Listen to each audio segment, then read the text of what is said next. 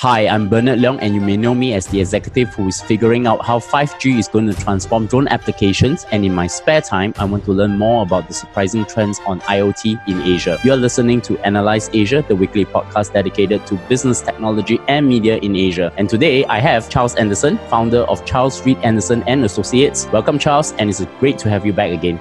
Hello, Bernard. It's great to be back. Yes, I think we have recently been bumping into each other in conferences. Of course, I always want to ask you, since our last conversation, what have you been up to? A lot of the same stuff, but I've been speaking at a lot of events. I just recently did the opening keynote at IoT World Asia, but a lot of building up to that was quite fun because I wanted all new content. So I did a whole new set of research around the industry to try to figure out what's working and most importantly, what isn't working. So what do we need to do to fix that? You have also traveled to the US and also presented your thoughts on Internet of Things across Asia Pacific and globally, right? Recently? Yeah, that was fun. So I did one back at the end of May at Santa Clara. So it's IoT World. It's the world's largest IoT event. And I did the opening keynote there. So it was great because I got a 40-minute slot, which is actually quite long for a keynote. And the idea was that I wanted to talk about what's going on in Asia. And I have this big belief that everyone keeps talking about how Asia is catching up in relation to IoT. And in my view, Asia's already ahead. And what I tried to do was give my rationale for what I see going across the Asian markets and why I think that the US should be tracking it a lot more and actually starting to copy it a lot because a lot of the successful use cases are starting to come out of this region. So you gave a keynote in the recent IoT World Asia conference in Singapore, and the title of that talk is What's Hot, What's Not, and What's Next. And I think there are a couple of surprises for the IoT trends in 2018.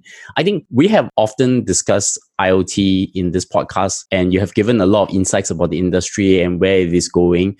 And we also established what we call a working definition of IoT. And I know the definition has changed a lot. Has the definition of IoT changed, in your opinion, for the past few years? And if it has changed, can you give a definition of what IoT is now and what it covers? I think some people's definitions are changing, but from my perspective, it really hasn't changed. Any IoT solution is basically runs the same way. Whether you're talking about a smartwatch, you're connecting up a cow, or you're doing predictive analytics on machinery, you have a thing that's going to be transmitting data through some type of a network to a platform. That platform is going to analyze that data, maybe store it, push it out to some applications, and that whole life cycle needs to be secured, integrated, and supported. I think what's actually happened in the last few years is people are understanding what's really changing. So IoT isn't anything new. All of those components already existed.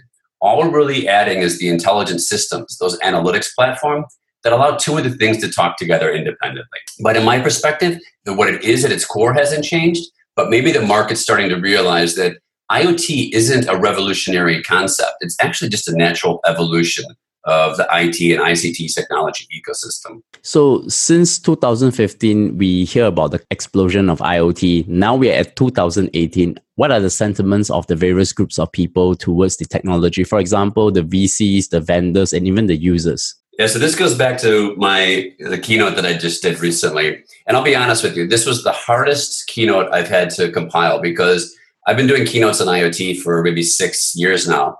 And it's hard to come up with new concepts. And what I normally do is I reach out to a number of my contacts in Europe, the US, and Asia, and ask them what they see in the market and what's really changing year on year. And what shocked me this year was that every single person said nothing's really changing. And then I started looking back, well, what's changed since we first really started talking about IoT? So what I looked at was an appraisal period of 2014 and 18. And I went back to those same people and said, if IoT was an employee, and you were giving that employee an appraisal, how would you rate them? And that was that period from 2014 to 2018. And I probably got about 8 responses back, but I'll share a couple with you because they're actually quite insightful. One was from a partner at one of the local VC firms here that focuses on IoT solutions. And his view of the performance appraisal is IoT would not have a rating. IoT would have been fired for consistent underperformance over the course of the last 20 quarters. So that's kind of a shocking view, but his view is that it's just not living up to expectations at all. And then the one that really sort of changed the way that I'm looking at this came from the heads of a global head for one of the largest ICT vendors. And he said, my first response would be to fire IoT. But then HR would convince me that the objectives set were unrealistic Hence, IoT is on probation. And I thought that's where I got my concept for this presentation. It's like, if you're thinking about it, we set these expectations a few years ago that were really unrealistic. We built up a lot of hype. And I think now we're just coming to that point where we're getting beyond the hype and we're starting to understand what the real opportunity is, what the challenges are, and how we can address them. How about you as a user then? I mean, you and I use wearables for our daily lives. What do you think your assessment of IoT would be then? On the wearable side, I still think it's early days and it's not doing what I want yet. If you go back and see my presentations, even when they were first coming out with Samsung Gear and Apple Watch, I was never a fan of these one-size-fits-all watches. I want to see watches and wearables become more specific to targeted user groups. And what I mean by that is I like what people like Omate do, where they make an elderly care management watch. The whole thing is customized to match the needs and requirements of a specific user group. I think in healthcare, that's where it's really going to explode. We're already starting to see a lot of wearables, the diabetes sensors. We'll start seeing more for managing chronic conditions and also for outpatient management. But those are still in the early days. There's a lot of challenges around the accuracy of the data and ensuring the security of it. But that's where I think it's really going to take off. But for the rest of them, we always get excited about the new Apple Watch or the new Samsung Gear. What I want is a larger ecosystem of many more different device types that go after specific groups and targeted groups. Of course, specifically, Apple Watch is now moving towards also becoming a device in the healthcare space. But I think the industry itself had made many predictions on IoT in the past few years, from connections to market opportunities. What are the initial predictions and what is the market reality now? Because I've seen you made some comparison to different studies and different estimates, and it turned out to be a little bit off the charts now. Yeah, this is the one that by the time I got off stage, my phone was already buzzing because people were amazed that I showed the data. It's all public available information. It's just a matter of how you combined it. What I've been tracking for a number of years is whenever an analyst firm or a vendor comes out with a forecast, whether it relates to the number of IoT connections or the market opportunity, I track it and I try to figure out what trends I see because the numbers are really all over the place. So for instance, back in 2014, that's when we first had the big wave of the hype coming through. And you had some of the analyst firms. So Gartner said at that time there was going to be 25 billion IoT connections in the world by the year 2020. At the same time, IDC said there was going to be 30 billion.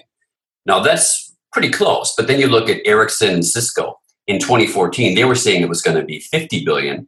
And then the big forecast came from Morgan Stanley. And I'll never forget seeing this press release when it came out because I think my jaw hit the ground. They said it was going to hit 75 billion by 2020. So you had this wide range going off there about how many connections. And it's difficult because everyone was just sort of guessing. And let's face it, big numbers grab attention in the market and get you the headlines. But what's happened in 2018 is all of those have basically now sort of scaled back. So Gartner now says it's at 20 billion. So that means that they've basically gone down about 5 billion and cut 20% from their forecast. And IDC still remains there at 30 billion. Pretty much everybody else who is making these forecasts is coming into that 20 to 30 billion connection range. And that's good because now we sort of have a decent expectation of where it's going. But that's just the one side. The other thing that's always been quite contentious is about these market opportunities or market values. And I used one example here. In 2014, IDC said that the market was going to be worth USD $7.1 trillion in 2020, which is a huge amount. Now, over the course of the last few years, they revised that down. And their current forecast for 2020 is only $1 trillion.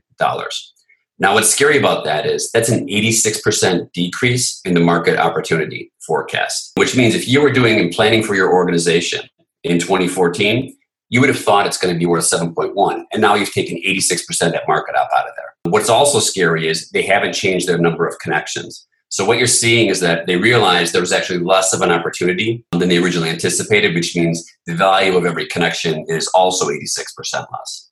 So I think a part of it's evolutionary. We learn as we go along. So these things happen, but this is what I'm trying to point out here is there is the risk with this type of hype. We build it up, and you've seen a lot of examples recently where some very large companies have made some considerable investments. We've heard what's going on with GE Predix, where if you go back 3 years ago, everyone thought Predix was going to solve all the problems of the world.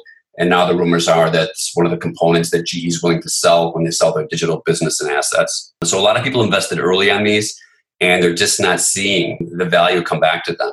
And then those opportunities turning into real world business. So what happened with the reality not meeting the expectations then for the IoT connections and market opportunity? I mean, it can't be just the analysts that are making the estimates and got it wrong, but it is also the companies operating and how they come about executing them as well, right? You're exactly right. It's not just the analysts. Everybody was overhyping it. I mean, there was another figure that came out. John Chambers, when he was still CEO of Cisco, said there was going to be 500 billion connections by 2025. You know, some of these forecasts come out from all over the industry. So I use the IDC example and some of the ones from Gartner and Cisco and Ericsson, but everybody's been making these. And what's happening now is we've gone past that initial hype phase. And this isn't anything new. We do it all the time. We've done it with mobility. We've done it with analytics and AI. We always tend to build up the hype. And then we realize that in reality, it's a lot more complex than we ever thought. And that's what we're struggling with right now.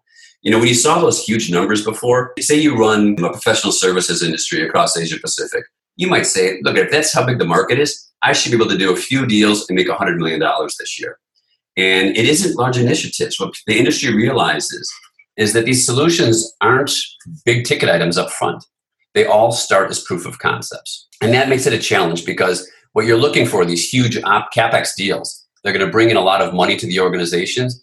In reality, they're all small in their OpEx. So how are you supposed to justify spending a lot of money on expensive headcount to sell, deliver, and manage these types of solutions when you only have a trickle of revenues coming in the near term?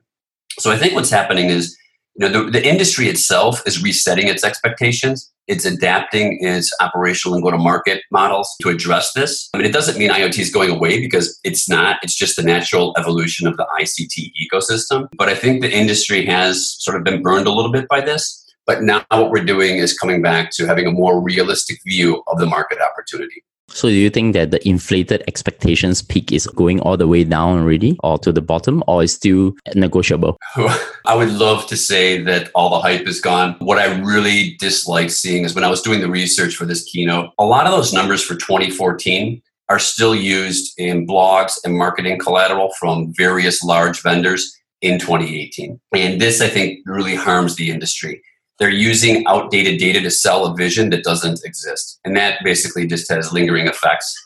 So I don't think we're anywhere near just over the hype. We'll still always overhype components of it and the market value. I think we're still trying to understand what is classified as IoT. This is difficult to do apples to apples comparison. Any analyst firm will have a definition of what should be included in that market op, but then a different firm might have a different view. So it's not always an apples to apple comparison. What I always say is it's going to be big. There's going to be opportunities. Find the segments that you see initiatives being delivered or where there's at least market interest and market demand and start going after those. I think this is going to be a story that you will continue to research and work on and probably offer new insights to. But I think what I thought was interesting from the talk was the hot and surprising trends for IoT. And I think the one that really struck out to me was IoT in China. What has happened in China? And can you share some data on how IoT has exploded in China? Yeah, this was without a doubt the most surprising stats that I had found. And it came about because I saw a press release I think it was in July.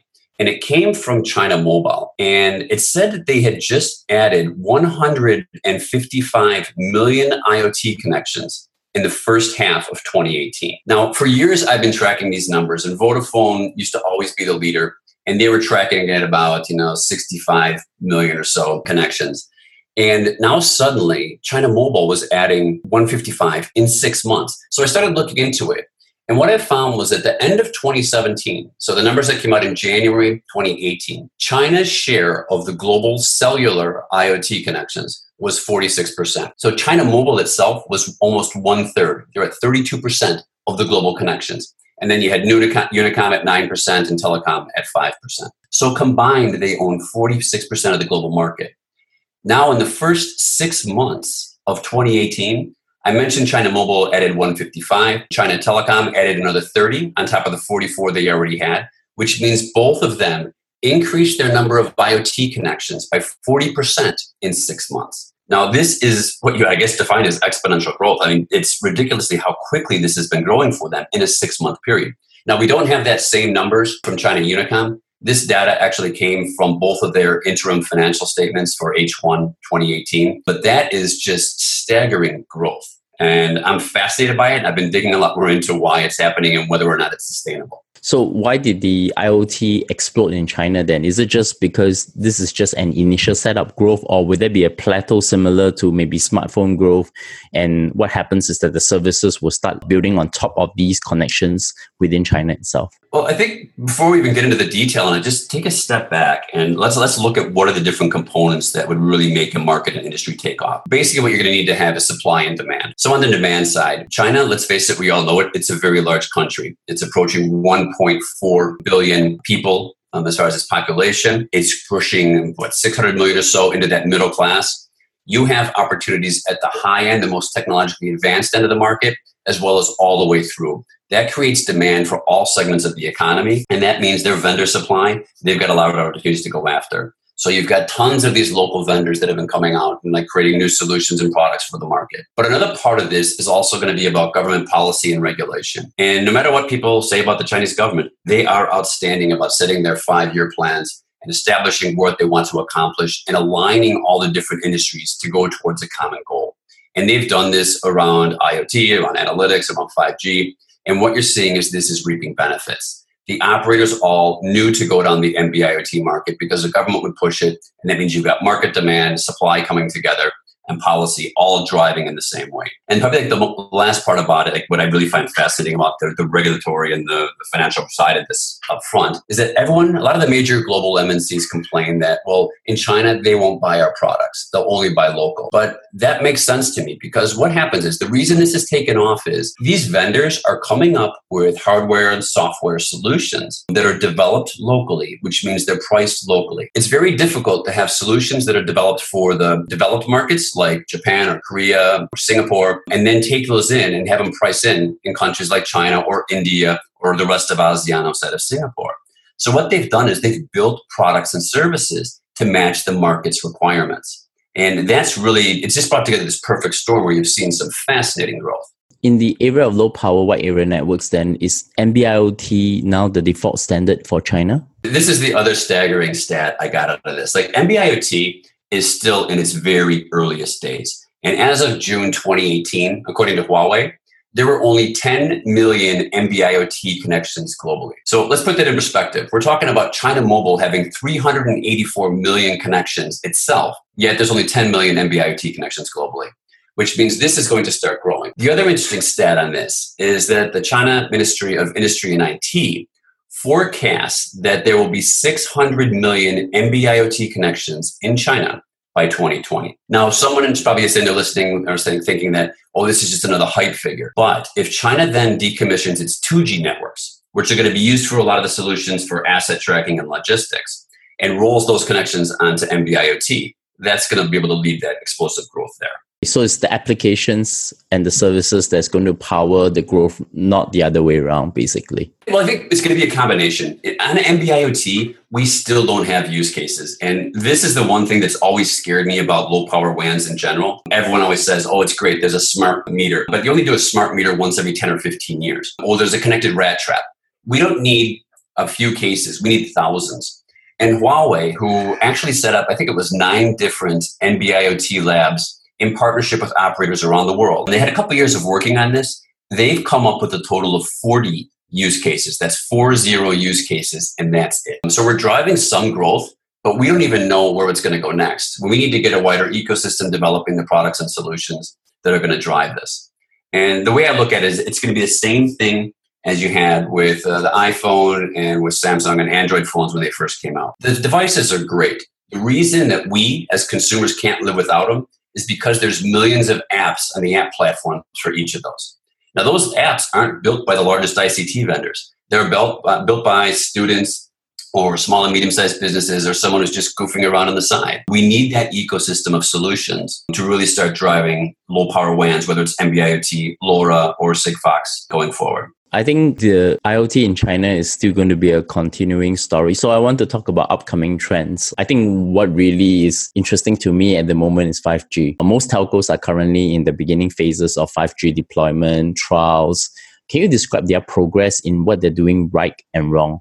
This is interesting. So I've actually had a lot of briefings recently from some of the leading players in 5G, including SoftBank, KDDI, Docomo. So I have a good understanding of who's doing what. And those are the three Japanese operators that are the farthest ahead when it comes to planning this. A lot of them still are struggling on what use cases it's going to be. Like, we know 5G is going to be fast. We just don't know what to do with it. The one thing that is very logical is things around HD video. But then again, there's only so many use cases that are going to require HD video. The other thing I'm seeing a lot of interest in on this is the idea of network slicing, which allows you to sort of create a private network for a company. And what I mean by that is, think about if you're a bank and you've got offices, if you live here in Japan, I mean, you might have offices in 5 different cities. Now, you could basically create your regular fixed network, like that, a wired network to create your WAN. What you can actually now do is get rid of all the wires and do this on 5G. And because you can do this network slicing, you can create it as your own private 5G network. Now, that's where we start seeing some of the opportunities. Now, on the rest of the things they're getting ready for, a lot of them are still trying to build out their ecosystems. For me, the best I've seen is from SoftBank, who takes a very pragmatic approach to 5G. And they said something that I was a bit shocked by, because a lot of the vendors still talk about how 5G is going to be a great moneymaker and the thing that's going to solve all the industry's problems. SoftBank says that they do not anticipate the ARPUs to increase at all when it comes to 5G, but the data consumption is going to go through the roof. So that's why when they're investing and looking for partnerships, they're looking for hardware, software, and services. They're not, they don't care about that connectivity revenue. That's going to be a struggle. They need to grow their revenues in the other components in that, so the hardware, software, and services. So are we going in MVNO for 5G then? You'll start seeing, I think, a lot of them in certain markets. Japan, even if you go back 5-7 years ago, I mean, at one point, Japan had 60 MVNOs on WiMAX, which is amazing because Japan's the one place you can still go and find your WiMAX phones and WiMAX offering. But it always fascinated me that they built out MVNOs in that model. And now what you're going to see is, companies like Marubeni are already going into doing the MVNO on things like NB-IoT, which will then move into 5G.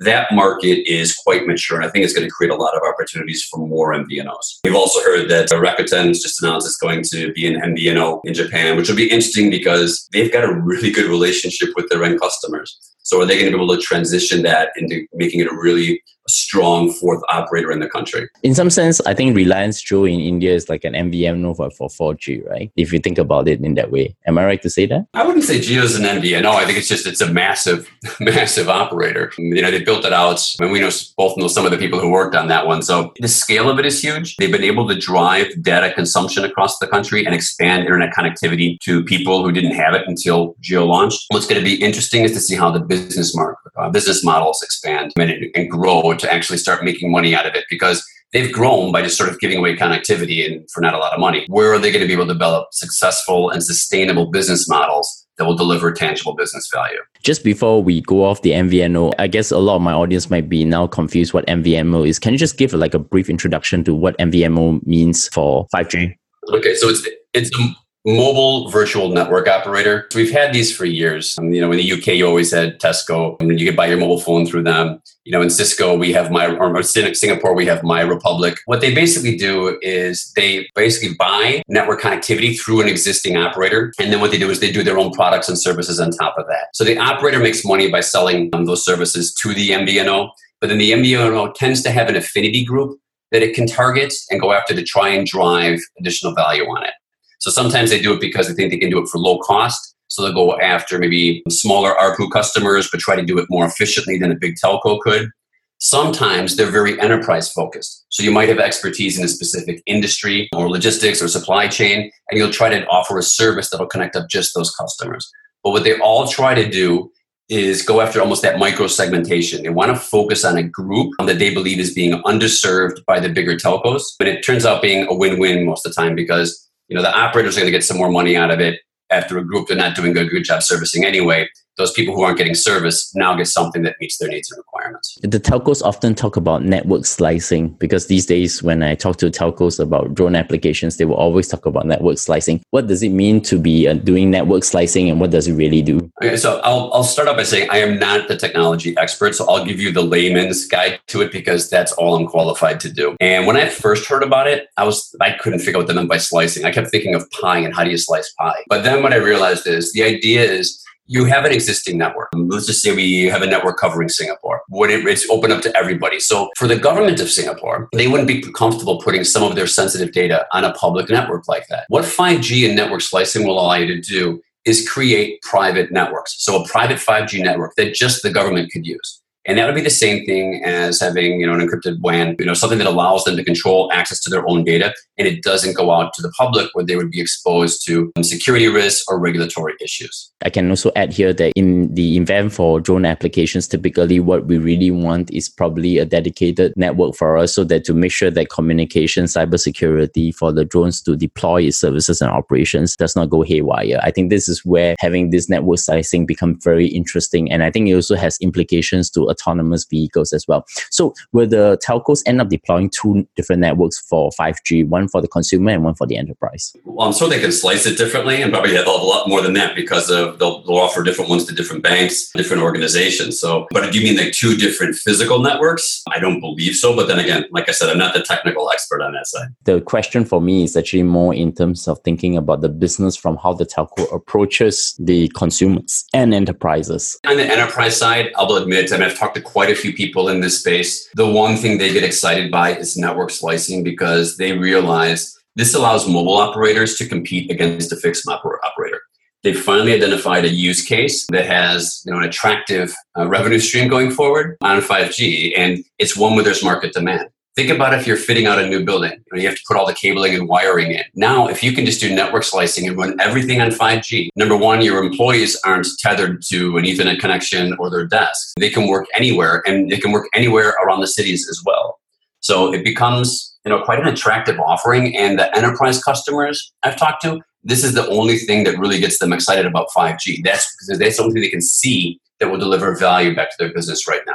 One interesting part of your talk was about eSIMs and virtual SIMs. Seriously, I totally have not thought about SIM card technologies, but I thought after listening to your talk, I was like, oh, shucks, I didn't know how much it has evolved. So I'm going to start asking you this. Can you elaborate how the SIMs technology on smartphones have changed, and how will they shift the market, and what are the implications to smartphone growth? Sure. So once again, I'll start. I'm not a technical expert, so you'll get the layman's view of it. There's two types of solutions coming out right now that are actually quite fascinating, because they allow for evolutionary and revolutionary business models. So the first one's about embedded SIMs. And an embedded SIM means you can stick a SIM in a laptop or a device and then ship it out, and it isn't affixed to a specific operator.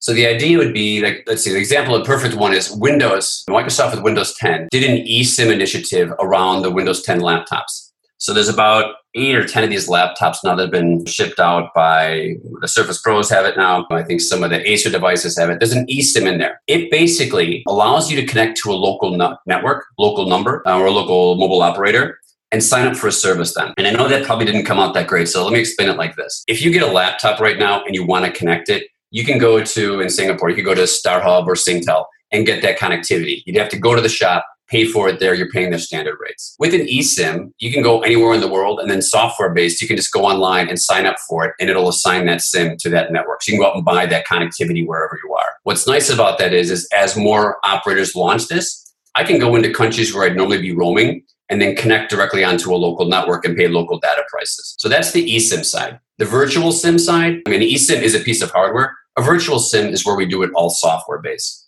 And that means you can stick a SIM into any device, the software onto any device, and it'll operate in that same way. It'll replicate what a physical SIM would do and allow you to connect to these different networks. Does it mean that things like data roaming is going to start getting disrupted because of having eSIMs? Because now that I can just pay directly to the local telco for the local rate. Yeah, you're already starting to see that. I mean, if you go back the last few years, there's been quite a few companies coming up with these things around mobile hotspots. And what they would normally do is create a SIM bank. So they might have 1,000 or 5,000 SIMs from around the world in the bank.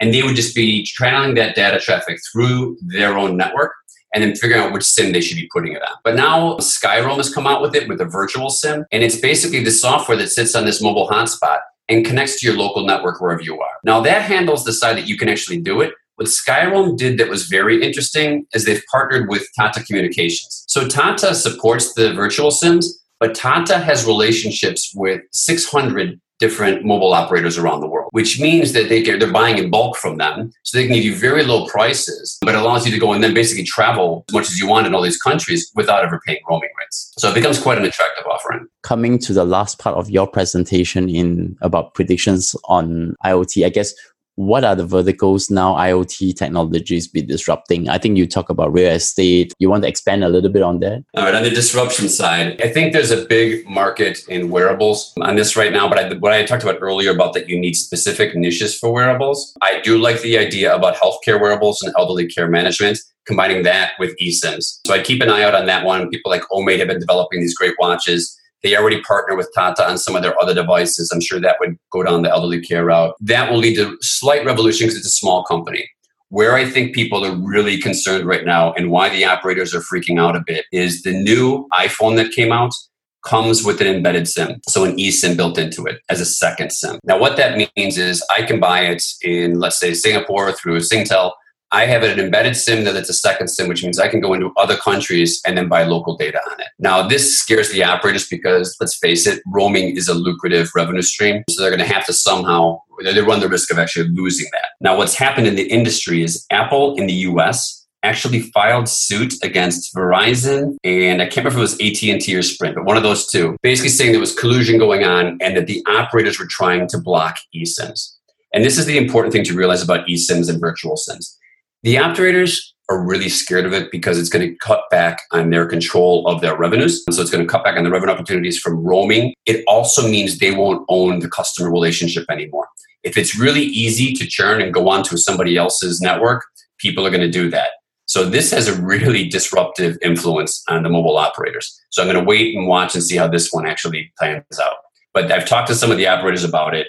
They're not overly optimistic on what it means for them. They're in much more of a defensive strategy around it. I guess my question now is, we have talked about IoT in 2015, 2016, all the way now to 2018. If I were to ask you the same question again at 2020, which are the predictions on IoT that are likely to happen, or maybe the numbers will continue shifting and changing? This is tough because a lot of people in the industry are evangelists. I'm more of an industry pragmatist. I think we're still going to continue to struggle to see value and drive IoT solutions. And it's not because of the technology. We have the technology to build and secure any solution we want right now. The problem is we don't, and that has a lot more to do with our organizational issues, the fact that we don't know how to collaborate across different business units or skill sets or the ICT vendor community. I think that holds us back a lot because we're not in a situation where we're waiting for the technology to catch up. The technology is way ahead. We're just trying to figure out how to harness it and leverage it to deliver tangible value to our solutions. The areas where I am more optimistic, I think there's some really cutting edge technologies coming out there. A lot of it is science-based, funny enough. There's the one company I like a lot out of Norway right now called Disruptive Technologies.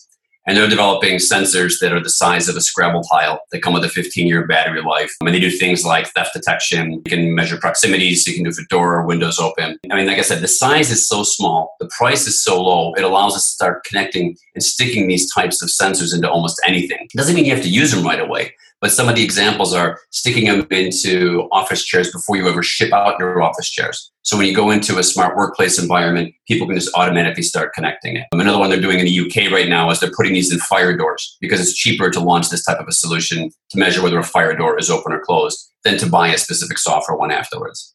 So I think you'll start seeing some of the stuff where things will get faster, better, smaller, and hopefully cheaper. To really see the disruption though, we need people who know how to look at a business process or a customer experience and backfill it with the technology. So until that segment really grows, I don't think we're going to see that many revolutionary things. Except for drones, of course, which you'll be driving.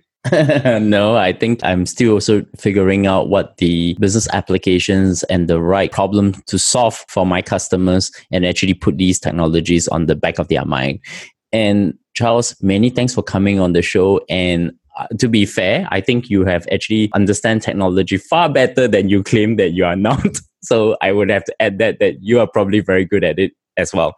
But in closing, I want to ask two questions. Can you recommend a book, podcast, or anything else that have impact to your work and personal life recently? I've gotten into reading a lot about Stoicism recently. And what I've actually done is signed up for some services that I basically get, popping up on my phone every morning, a typical Stoic message. And it's just a way about trying to balance the complexity of working life and the uncertainties ecosystem that we're operating in and just putting everything in perspective.